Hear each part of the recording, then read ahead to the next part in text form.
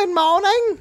Oh, boy. You are listening to The Dollop. This is an American History podcast. Each week I read a story to my friend. Gareth Reynolds, who has no idea what the topic is going to be about. And the stories from American history. And I forgot that part. Oh. So I put it in later. I think you said it. No. Jeez. No, I didn't. How did I not notice? This is my attention, when I listen back, because we're working on the book, and when I'll listen back to episodes, sometimes it's I'll hear myself completely miss something. Yeah. And I'm like, you're such an idiot. That happens all the time. So people, that's why. We both miss. I mean, you miss stuff. That's life. You're thinking about something else. And you're also thinking, you're thinking of jokes. If you're But there are times where I'll be like, oh shit, with his mom, and you're like, no, his wife, and I'm like, oh, even more oh shit. Yeah, but you're like the clowny part of the show, so people don't George expect Clowney, you to... they call me. Call me George Clowney. God, you want to hit a dude? I'll do one bottle. People say this is funny. Not Gary Gareth. Dave, okay. Someone or something is tickling people. Is it for fun? And this is not going to become the Tickling Podcast. Okay. You are Queen Fakey of Made Up Town. All hail Queen Shit of Liesville. A bunch of religious virgins go to mingle And do what? pray. Hi, Gary. No. Nicely done, my friend. So this podcast is brought to you by our subscribers on Patreon. If you'd like to subscribe to the podcast, go over to Patreon. Kick it $1 or something a month. What's $1 a month for 8 shows? That's 45 cents For the price of a cup of coffee, right? you can feed Dave and I all month long. I just want some grain. If we can irrigate our water. Grain. 1928. I'd rather be then. The Roaring Twenties had reached a fever pitch. Everything was going great. The country was riding high on an economic boom that Dave? led to a time of outrageousness. It isn't going where you think you are. Okay. This is just I mean, I could have, but... Well, I was just going to say, because we're paralleling ourselves. A little bit. I stepped back from the parallels. They'll be back next week. It was a time of massive inequality, and newspapers were filled with stories of the rich and famous. Prohibition had led to a rise of criminals who mingled with the wealthy in speakeasies. Communists and socialists had been on the end of harassment since the beginning of the decade. There were attempts by workers to organize, but they were met with violence and death. Strikes and labor disputes led to riots. Nativism was back again, and the laws that came with it. The Ku Klux Klan was working its magic. Yeah. Race riots. They are wizards. They are wizards. Wait. Did a sporting event just start in the back of your house? I can't Are you tell if that's recording next door or the outside. European World Cup? No. Am I? No. What? It's not the World Cup. The European The Championship. European No, I'm not. Can we get that? Let's see. It might not. Ah!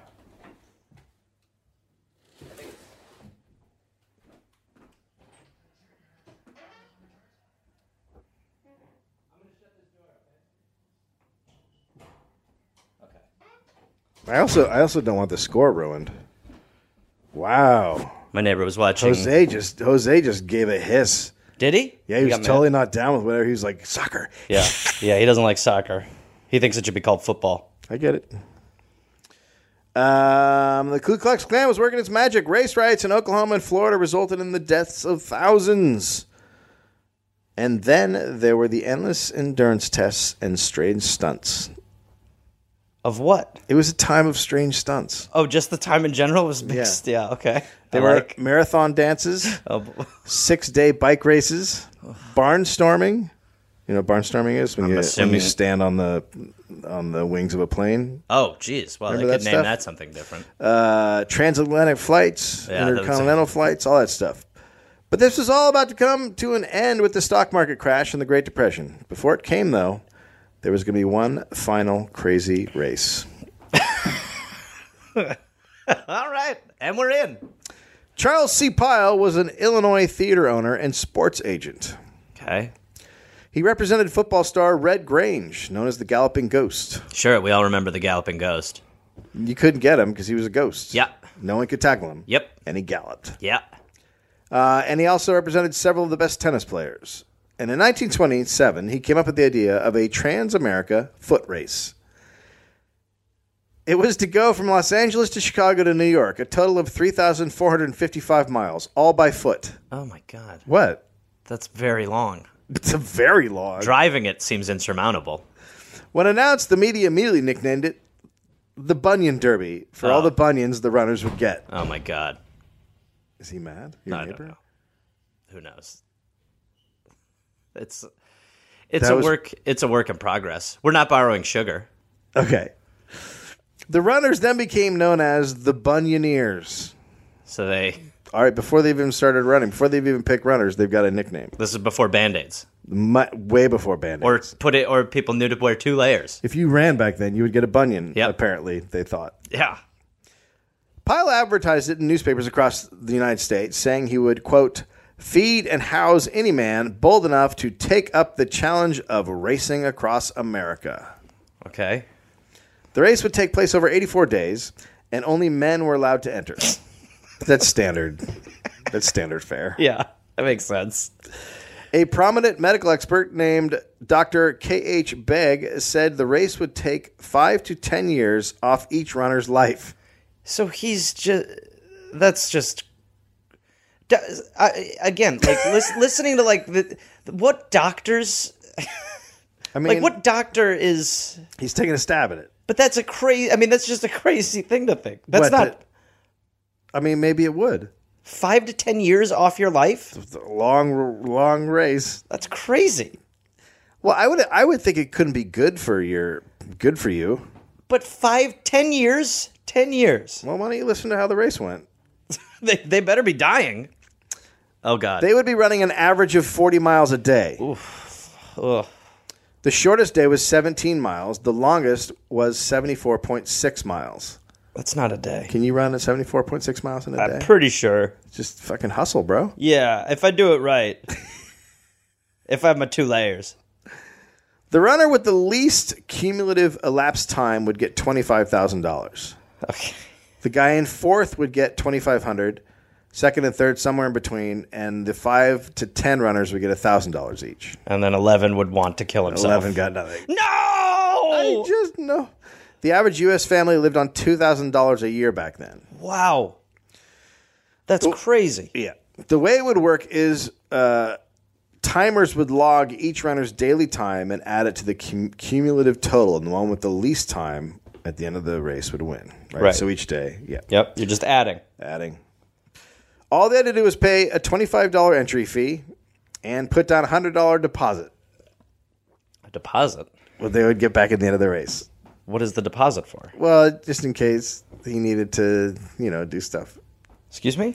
If there was a thing that had to, like the rug, if you messed up the rugs, or The rugs on the marathon? or if they need to repaint the walls or whatever, Of the world? so they had to put down a deposit. Did he say $100 because he's thinking people are going to die? I think he's thinking, he's investing a lot of time and money into this, and if everyone drops out, then he won't have a race. Yeah, well, sorry, bud. You came up with a bad idea. Then put down your deposit. I mean, look, you got to pay to play, baby. I don't think that's the way this works. Also, what, did he really do a lot? I mean, he was just like, run to Chicago. No, it's an event. planned it? It's an Okay. event. He's a producer of an event. I'm not... The race was to first run from LA to Chicago along Route 66, which at this point was only paved along 800 miles. The rest, about 1,600 miles, was basically dirt with potholes and tons of washouts from storms. A radio station was going to put out daily reports on the race. Support teams, cars for the press, and a mobile shoe repair shop were to be provided by Pyle. Did the KKK hate races? Well, That must be a slippery slope for them. I mean, they can't love races. Exactly. The racers were going to sleep in tents, and food was to be served buffet style at a checkpoint each day. All participants had to sleep in tents, and it would be like 2 meals a day, I guess, morning and night. That's how it worked. Okay. Pyle planned to make this an event. At the end of each day, he would set up a carnival for local spectators. So he's making events within events? Right. Okay. It's like Lollapalooza. This is the second stage. It's Eventception.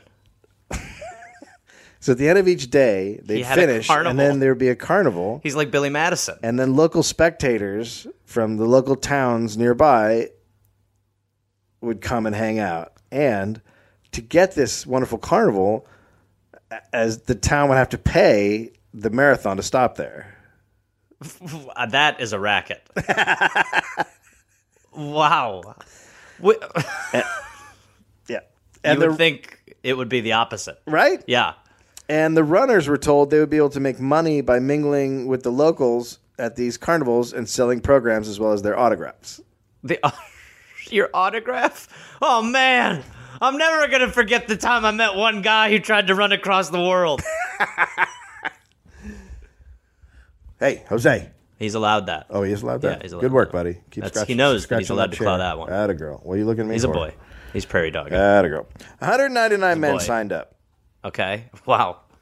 Most left behind upset wives and families to partake in the race. Surely. Who anywhere would be like, that's a good idea, Johnny. Oh, that's great, hon. Yeah. That's perfect. Okay, yeah, I'll see you in a few months. All I'll right, just sit I'll here see with you the in a year. kids. Thanks for leaving your job. I'll see you in a year. No, you have fun on your race. Have fun. Like you said, you can make some scratch when you're on the road selling your autograph on pamphlets at a carnival. Because last week you were a mechanic. Right? So why wouldn't people want your autograph? This is perfect. Yeah, everyone will remember Larry the Deadbeat. Andy Payne's father, an Oklahoma farmer, called it, quote, not even good foolishness. Fair.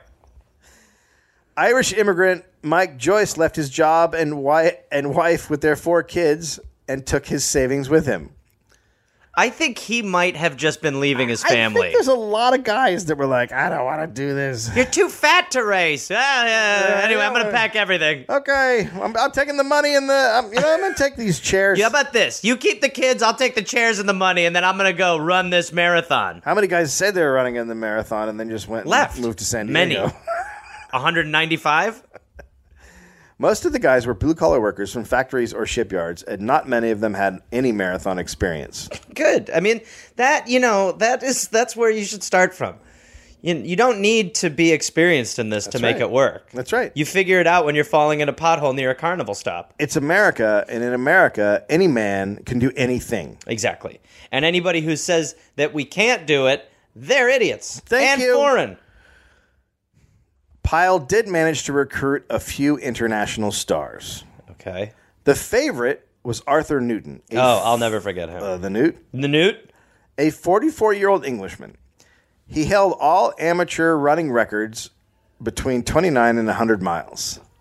Okay. The San Jose Mercury News reported that he, quote, smoked regularly and said he had more shuffling than a running style. I've got more shuffling than running style. Developed during his 200-mile weeks. The man runs slowly on his heels. So it sounds more like he's walking. Sounds like a Monty Python character. Just smoking and walking on his heels. Arthur, don't mind the shuffle. I'm in a race. I'm on a long race. Here I go. Here I am. Stop You're for a quick just fag. walking around the backyard. Oh, it's a race. Try to finish before I. I'm just going to sit here and watch. Well, you're not going to win with that attitude. Yeah. Mind if I have a fag? And there were 5 African-American runners, Might be the most shocking thing you've said the whole time. which was not the norm. I'm sure that was... As we know from past dollops, whites did not believe blacks should be competing against them in athletics. Yeah. It was believed blacks couldn't run as far and were not nearly as athletic as whites. It is so amazing. Also, this was a very high time for popularity for the Ku Klux Klan. So if we're talking about seeing an intersection up ahead, it seems that if the KKK didn't like black people and they found out about black people running, that could be problematic. Do you Interesting. see what I'm saying? Nope. On March 4th, 1928... Although it would be hilarious to watch a bunch of dudes in their robes have to try to catch black guys running faster than them. Really fast black guys. Yeah. Guys in robes. Yeah. That'd be the best thing. That would just be like a great... Just so sweaty. That could just be a whole movie. Of We need a lighter uniform. And like a skirt. Something short. Yeah. Something revealing. Like the Roman gladiators were. Look, guys, if we're going to be a bunch of guys wearing big tipped dresses, why don't we make them short and cute? Maybe some ruffles, you know what I mean? Maybe cut the sleeves up a little bit, show a little arm. Yeah. Keep the people guessing. I hear you, girl. Maybe a little lipstick revealed. When do we start using girl here in the clan? Huh? I'm just saying we could be beautiful. Mm-hmm. Right now our outfits are just OKKK. Yeah. But they could be gray. Man, I did not realize how blue your eyes are. Yeah, well. Hi. You ever fucked a dragon? Yes, I have. Oh, well, you about to get another one? Sunday, March 4th, 1928, they took off from Legion Ascot Speedway in Los Angeles. An estimated 500,000 people lined the street. Okay. I mean, people, you just had nothing to do. Before the first leg, they when ran... was TV invented? Oh, it came later. No, actually... it was later. The 30s? Yeah, 40s maybe? I don't know. We'll have to look that up. I'm excited. For the first leg, they ran in heavy traffic. Normal. And when they arrived at that night's checkpoint, they were not feeling well from all the exhaust. Ugh, they were exhausted. A quote, sinewy 40-year-old Finn won the first day. Okay. Sinewy. A Finn? Spell check. The noise from the carnival that night kept most of them awake in their tents. So they've just run 17 miles. They just basically ran through a tailpipe. They're exhausted. They just want to sleep, and then fuckhead has a carnival time. Carnival going. Hey, guys, don't rest up. Hand out those pamphlets. Sell your autographs. The next morning, they discovered the showers were not well hidden from the public. Okay. Just a piece of canvas surrounded it, and there was no place to dress or undress. The shower. So that's when the spectators are like, we're still here. Hi! Watch that dick. The showers were also surrounded by mud. Okay, which is a little counterproductive. The second day was a 34-mile run in a pretty decent rain. This caused a lot of runners to get blisters. This is the second day? Yep. It's a bad start. There were not enough doctors to treat everyone's blisters, hurt feet. Right. The runners was Dr. Scholl's there? So the runners had to wait in their wet beds under their leaking tents for hours. Sorry, is this the Civil War? Dear Martha. The marathon's not treating me well. Seems like the North will prevail. They cut off Jimmy's leg today. I can still run. One man quit I'll just hop a little, like Arthur the Shuffle. Thought you were done, sorry. Sorry, now I'm done. One man quit the race. He had an interesting excuse. He said that in his state, they only allowed deer to be shot 2 per person, and he already used his allotment earlier in the year, so he was out of shape.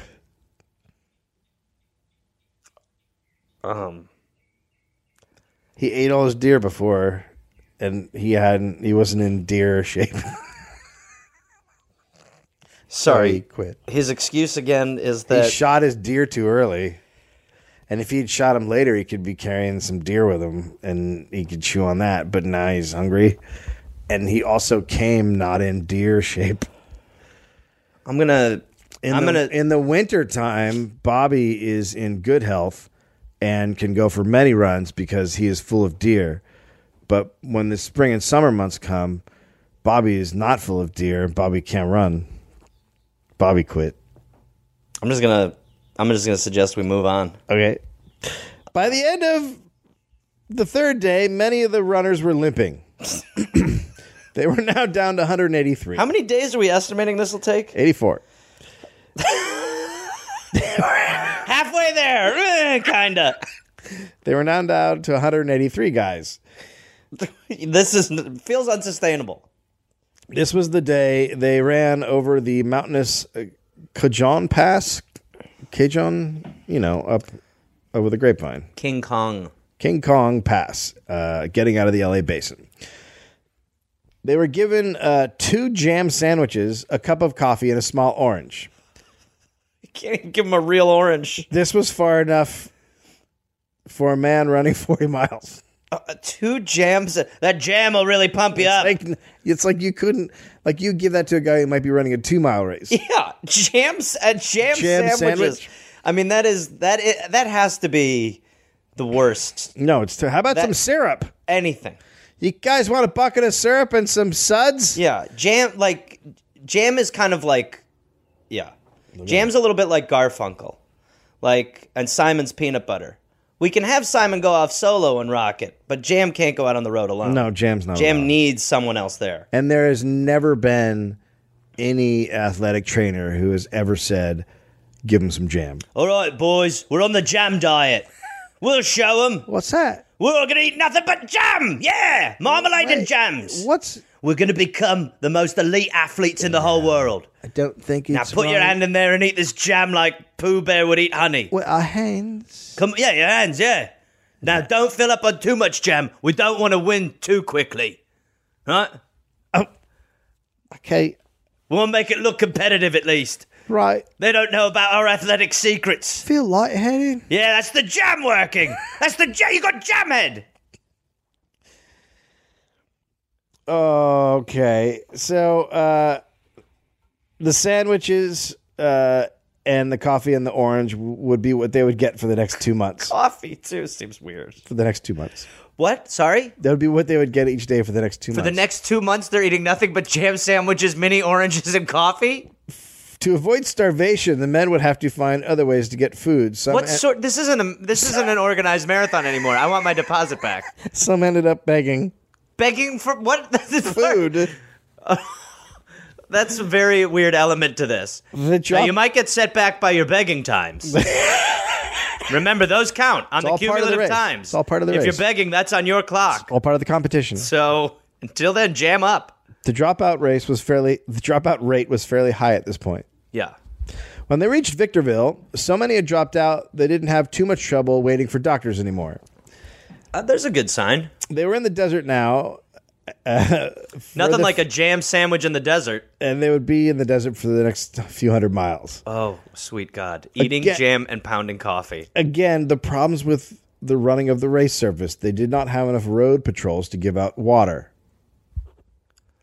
Did he organize a race? A runner named Stone, quote, "The desert took a heavy toll and put the most of the remaining ones in a pitiful condition. Some were badly sunburned. Others had parched lips that cracked open and bled. Still others had their foot problems in abundance." In a Bunion-dons. Ah! I mean, I guess maybe this is the downside to your nutrients coming from jam and oranges. Right? Yeah, it doesn't seem like you're getting enough vitamins. Scurvy. So now your lips are just going to start to open and bleed. Uh, It must be weird to have a conversation with a guy and when he first starts talking, his just lips crack open and just blood starts coming out. I hadn't talked in a while. Ow! Great race. It hurts to say ow. They were only in Barstow. Oh my God. Yeah. Hour and a half by car outside LA, 2 hours maybe? Yeah. 68 men had now dropped out. Dave, I'm starting to doubt that they're going to make it. Somehow the men dragged themselves on. Besides the desert heat and wind, cars kicked up dust on the unpaved highway, making it difficult to breathe. One contestant was hit by a car, another was hit by a motorcycle. So if you're running behind a guy who gets hit by a motorcycle in your race and all you've had is jam and your lips, isn't that enough for you to be like, I'm out? No, you look at that and you go, one more guy out of my way. Can I have his jam sandwiches?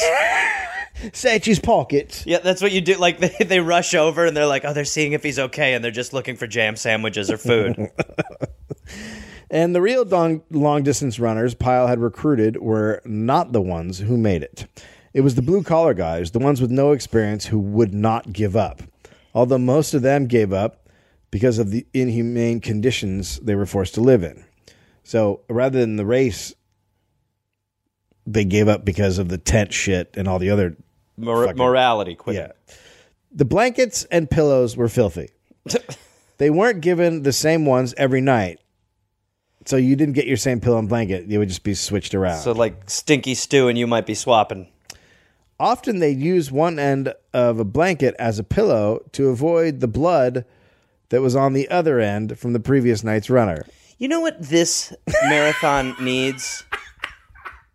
Is for if women were woman's involved, touch? If women were involved, there would be people would be so much kinder. Well, this is a Game of Thrones when you put race. a bunch of men together in a situation like this, they'll just sleep on bloody pillows and go ahead and just sleep on the blood, Frank. Yeah, like they've now gotten it to the point where like, this is okay.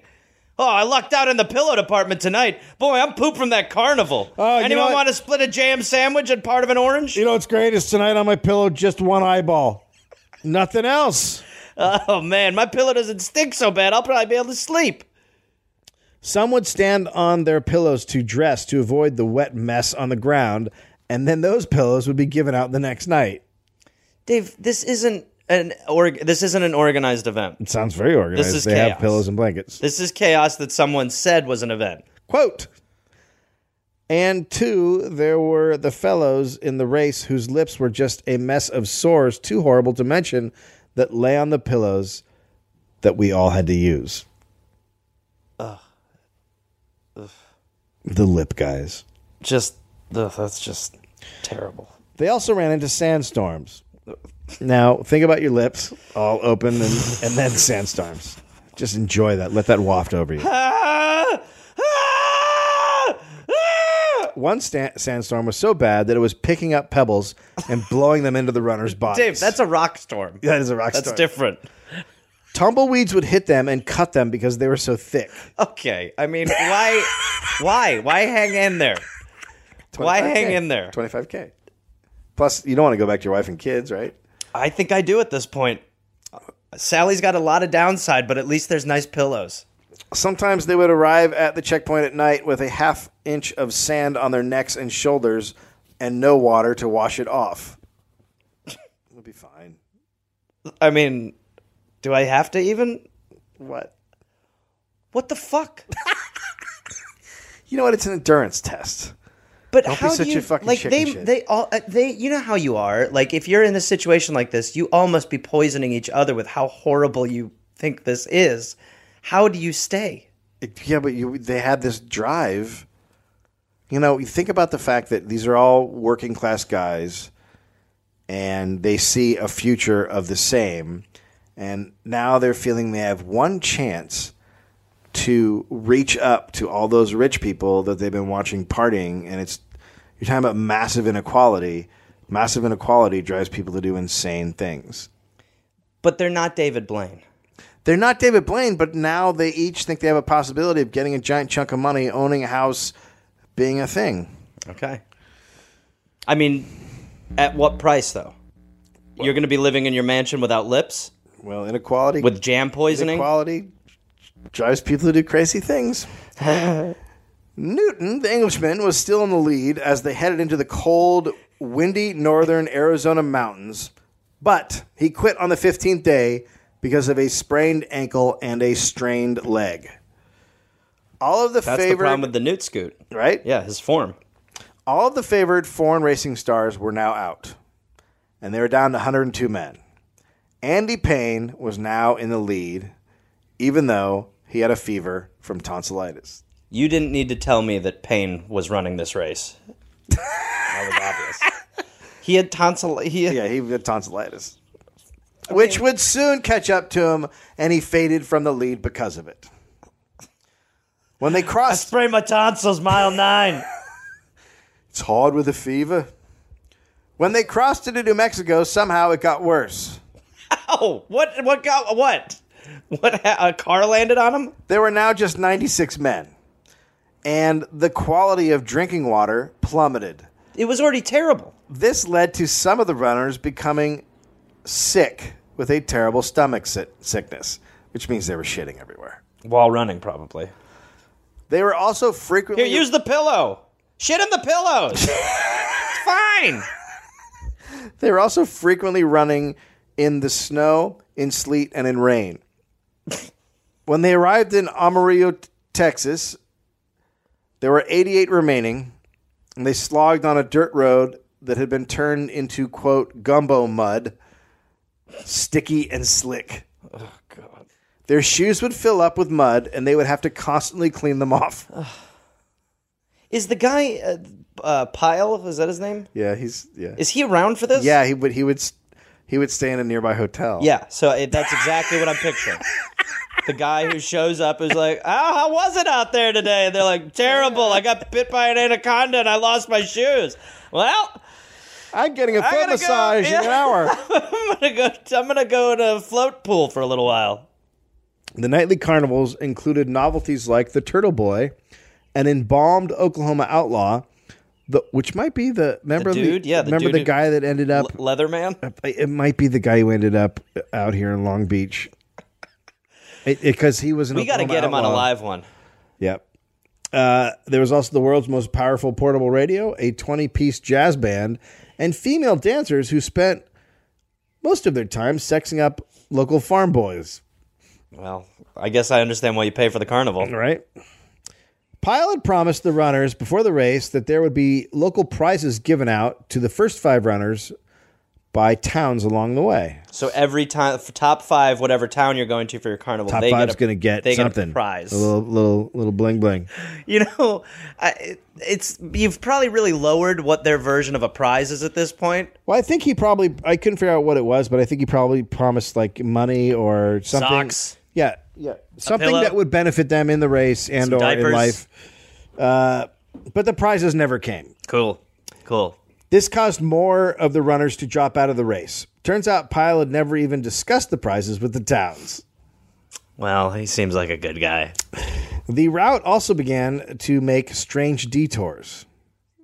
Isn't the whole thing a strange detour? It became quite obvious that when a town didn't pay up, Pyle was making the runners go out of their way over harsh road conditions to get to a town that had paid. Oh, God. Fucker. One of the African-American runners was named Eddie Gardner. His description from the program. I found the program of all the runners' names. This can't be good. It's great. Eddie Gardner of Los Angeles, California. A good runner and holder of state records in Washington. He has good performances in the Post-Intelligence Marathon at Seattle. He was born in Birmingham, Alabama, and is 28 years old. Okay. That's it. When the race headed into the Texas Panhandle, the black runners had to basically run a racist gauntlet. Ugh. For 6 days, the black runners were harassed. They were not allowed into many businesses and made to sleep in colored-only tents that were barely covered at all. So they found a way to make worse tents. Yeah. Interesting. Because they would come into town and the people would be like, And that was in Texas? Yeah, isn't that weird? Shocking. When they stopped in McLean, Texas, a mob of whites surrounded Ed Gardner's tent for the entire night, threatening to burn it down. It's hard to hit REM sleep with that around you. Burn down a tent. Yeah. But the racism was just getting started. Oh, good.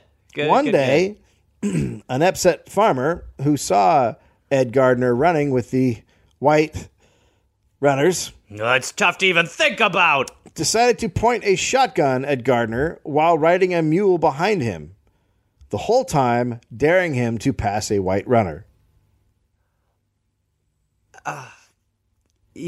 That's I think in sporting terms, that's considered a handicap. Yeah, that's tough. Well, when you literally aren't allowed to win the race. Right. I mean, you're not going to be able to get your invisible prize that night. No, you're not. When they entered Clinton, Oklahoma, tons of people lined the streets waiting to see the current race leader, Andy Payne. Local Oklahoma kid. But Payne wasn't the first to come into town. Don't tell me a black. They were furious. Oh, no. When the African-American Ed Gardner rolled in 3 miles ahead of everyone else. Oh, 3 miles, too. So there's like a nice awkward 15 minutes. They just sat there yelling, "Nigger, drop dead," and "You'll be picking cotton, coon." You know, that's that Southern congratulations you're always reading about. But Gardner did not stop. He raced on. He seemed to decide that the best way to handle this was to keep running his best. Oh, yes. He grew more determined, and came to believe that he would sacrifice his life to win the Derby. That's great. He was now a protest runner. All right. Yeah. But he wasn't alone. He was being widely reported on the front pages of black newspapers during the entire race. Oklahoma's Black Dispatch, the Chicago Defender, the Pittsburgh Courier, the Afro-American, all quickly made Ed Gardner famous in the black community. When they passed through a black town, it was like having a ticker tape parade. Oh, that's the only way to aggravate the whites more. But doesn't that sum up America? He runs into a black town and he's a hero, and then the next town they're like, let's string him up. Yeah. Well, and the idea too that like a white man has created such a terrible environment that this guy is trying to sort of transcend. Yeah. Oh, that's a dog. Sorry, there's a dog fight. On day 41, Gardner stopped and spoke to the Oklahoma City Negro Business League and said, quote, I am not thinking much about the money to be gotten out of this race now. My idea is that it would be a wonderful thing to win this test of endurance for black America. Which is true, which is great. But someone set out to run a race, and now he's like, oh, this is something's bigger. Something bigger's happening. And how are white people handling this? Well, they're not enjoying it. Not well. But we're basically talking about the Jackie Robinson of a shitty race. Yeah. Seriously. And the other runners all supported the African-American runners as best they could. The international runners couldn't fathom the horrific racism they were seeing juxtaposed against how he would be a hero in the next town. They were like, what the fuck is happening? Oh, so when you say two Americas, you literally mean two different countries. They're running through two Americas. Yeah. And then one America, it's fucking madness. And the next one, it's like, yay. And the international people are like, excuse me? It seems like from town to town, they treat you very differently.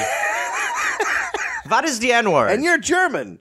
Yeah, exactly, yeah. So, actually, at this point, we don't do anything. We like all people equally. I can't imagine a society frowning upon one specific people like this. I mean, where does it get the nerve? They don't know. The whole idea is that you're a melting pot. I'll tell you, one thing I love about Germans, everybody's the same. Okay. We treat everybody exactly the same. Oh, God, 1928. And we always will. Yeah. Oh, yeah. Yeah. Oh, it's what the foundation of our country in a lot of ways, yeah. Not a fan of Jews. What? Personally, yeah. Never been. It's very thrifty, not a fan. Okay, well. But I can't believe what you have to go through from town to town. They treat you like a damn Jew. Anyway, who wants to break jam? All of the runners had formed a bond because of the terrible conditions they were suffering through together. So they did what they could to help the African-American runners. So now it's one of those things like, I guess you can compare it to like how the American coach coached the 1980 American ice hockey team in the Olympics, where he was just a monster to them so they would bond together. So essentially, we played these guys 10 times out of 10 times, they'd win. That's right. But not tonight. Not tonight. The best fucking what's his name? Herb Adderley or something? I can't remember, but the best movie. After Texas and Oklahoma, things became easier because the weather was more suitable. When they arrived in East St. Louis, a notoriously racist area, St. Louis, Ed Gardner was leading the pack. But most local newspapers refused to print his name, just calling him the Negro Schoolboy of Seattle. He's 28. That's fine. That's fine. Whatever you can think of. The Negro Schoolboy from Seattle? Yeah, not his name. When they crossed the Mississippi into Illinois, traffic increased and more runners were hit by cars and had to drop out. How the fuck is that happening? There's no... I mean, this is a time when... I mean, have you ever seen the videos of like an Iran intersection or China? Like, there's no rules. Driving in Beijing. It's fucking insane. Just go look at the videos online. Everything means go. Yeah, there's no rules at all. So I think that's more what America was back then. Okay. I mean, I could look that up, but I'm pretty sure it was fairly chaotic for a while when cars first came about. Can't see why. An Italian-born Englishman named Peter Giavuzzi was in the lead with Andy Payne about 7 hours behind in second. There was concern among the runners because the financial crisis had now hit. They wondered if the race would continue. Rumors said it would be stopped, but the runners went on anyway. And they were right on some level. Most of the towns were not paying for the race. And Pyle was leaving behind a trail of unpaid bills, and creditors were after him. Then millionaire businessman Fremont Gunn stepped in and took over day-to-day operations. But the race was on the verge of bankruptcy. I mean, the race was basically bankruptcy to begin with. It was a terrible idea. It was in the red. So, oh boy, Gunn solution. Oh God, guns are never the solution. Was to make the race finish as fast as possible. The number of miles per day increased, sometimes 50 and 60, and one over 70 miles a day. One night, they didn't arrive in camp until 3:30 in the morning. Some of them didn't even make it into camp and just collapsed face down on the grass on the side of the road, where they slept for 3 hours, then started off on a 60-mile run. Oh, my God. Oh, God, you would just be dead. It's like the Manila Death March. Yeah. You are dying. On May 11th, Giavuzzi quit the marathon because of infected teeth. Ugh. I mean, if you're in first and you got to drop out because of your teeth are fucked up. I injured my teeth. What's he saying? He wants some cinnamon and bread. Hurry. Yeah? He take out his eyeballs. He says he's happy. He's laughing. He's yelling at something. He's excited. I think he's trying to tell us something. What is it, boy? The New York Times quoted Giavuzzi, quote, "Trouble with my teeth has kept me from eating anything but liquid for 2 weeks. Oh, no. I'm so weak that I cannot make any progress, so there's nothing to do but drop out." Ugh. How did your teeth get so infected? Fuck, I do not know. It's horrifying. Is he English? Yeah, he's an Englishman. Oh, there you go. Andy Payne. That's the look. Now Andy Payne was back in the lead. Okay. Our boy. Gunn then decided to greatly decrease the number of miles that they were running per day. This was because New York was just 4 days away, and he wanted all the racers to look better when they ran into town. Oh. So his plan, when he took over the race, was to have them run insane amounts for 10 days, and then in the last 4, take the amounts way down so they would look not like they just run out of a POW camp. Jam them up. Load them up with jam the last 4 days. Jam them up. On May 26, 84 days after leaving Los Angeles, they left New Jersey and were ferried into Manhattan. They ran into Madison Square Garden, where they were required to run 200 laps. Oh. That was about 20 miles. Oh, my God. So at the end, the race was a total financial failure. Only 55 of the 199 who started the race finished it. That is a shocking number, though. Yeah. That's a crazy amount to actually go through this shit. I would have thought it would have been like 10. None? 10 men received money. The contract they had signed gave Pyle the right to manage the top 10 for 2 years after the race. Oh, God. That's who you want to get in business with after this. Just a fucking monster. His career's on fire ever since he killed all those men.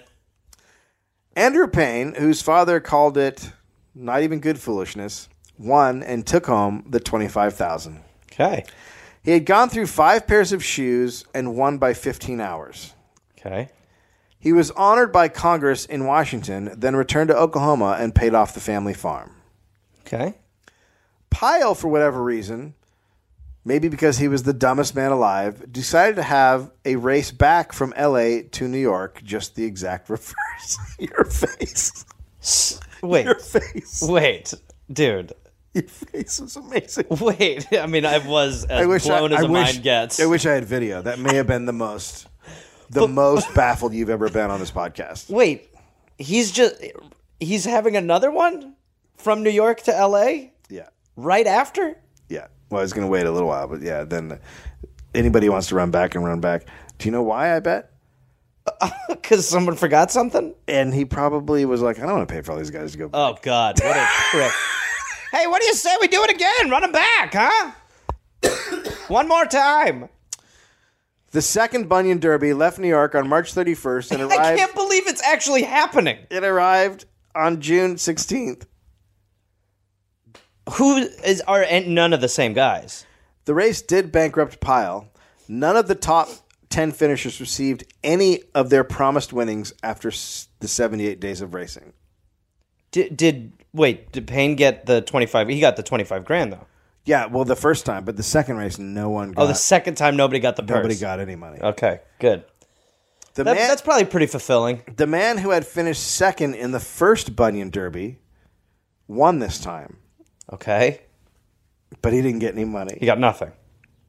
A year later, while on duty as a policeman at a baseball game, he was hit in the head by a line drive and died. Well, this guy's really got a great little trajectory. Ed Gardner finished 8th in the Bunion Derby and walked away with $1,000, even though he had the most first-place finishes. He was clearly handicapped through the fucking racist nonsense South. Yeah. But he would finish first, but then when in the days he didn't, he must have been too far behind, right? Or maybe being chased by a man on a mule with a gun, right? Saying, don't win. He went to the Tuskegee Institute in Alabama after, where he was received as a hero by the state's black community. The white establishment gave him no acknowledgement at all. That's shocking. But it was different in Gardner's hometown of Seattle, where whites and blacks cheered him as a hero.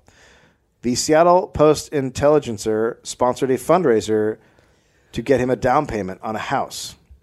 What he had done, more importantly, was one of the earliest and most well-known nonviolent protests against racism in America ever seen. A reporter asked him what the most difficult part of the race was, and he said the desert trek, the blizzard in Texas, and the 75-mile day. He did not say a word about the racial nightmare and the endless death threats he received. Smart. Fucking hero. Yeah. Hero. He's the real winner of the race. That's right. That's what I'm talking about. Racism lost the race. Thank you. You know, it's racists racing. I'm out of them. I see no reason to continue this podcast. Yeah, no, I agree. I think it's over. I mean, we were ending on a high note, and then it just got stupid.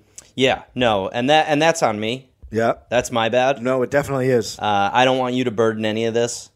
I take it. I'm the Ed Gardner of this podcast, and you are the Pyle. Well, that's fucked up right there. We sign cars. Meep, meep. Hey there, people listening to The Dollop. This is Gareth. Yes, this same guy. Listen, I have a new podcast called We're Here to Help that I'm doing with my friend Jake Johnson. It's basically a call-in advice show where we don't say that we're professionals because we aren't, but we try to help people with problems that are important to them. You can listen to it wherever you listen to podcasts, and it is out right now. So go listen to We're Here to Help with Jake and Gareth. We're Here to Help with Gareth and Jake. I don't remember how we did it, but either way, fun, half hour, comes out Tuesday, August 22nd, and the episodes will be out every Tuesday and Friday. We're here to help. Oh, hey there, everybody. It's Gareth, from this podcast. Listen, I've got some stand-up shows I'm inviting the Garmy, the Gareth Army, to join me for. I will be in Fort Collins, Colorado, August 18th and August 19th. I will be in Minneapolis, Minnesota, August 24th through August 26th at Acme. I will be going to the UK in September. Please join me. I will be in Glasgow, September 13th, London, September 15th, Dublin, September 17th, and September 19th, Manchester, Birmingham, September 20th, Bristol, September 22nd, and Cardiff, September 24th. And then in November, I'll be in Australia. November 10th, almost sold out, I think. I'll be in Melbourne, Australia. Then I will be in Northbridge, Australia on November 15th. Adelaide, November 16th. Canberra, November 17th. Brisbane, November 18th. And then I will be in Sydney on November 24th. Go to GarethReynolds.com for tickets. Garmy, let's get at it after it. Let's see you there.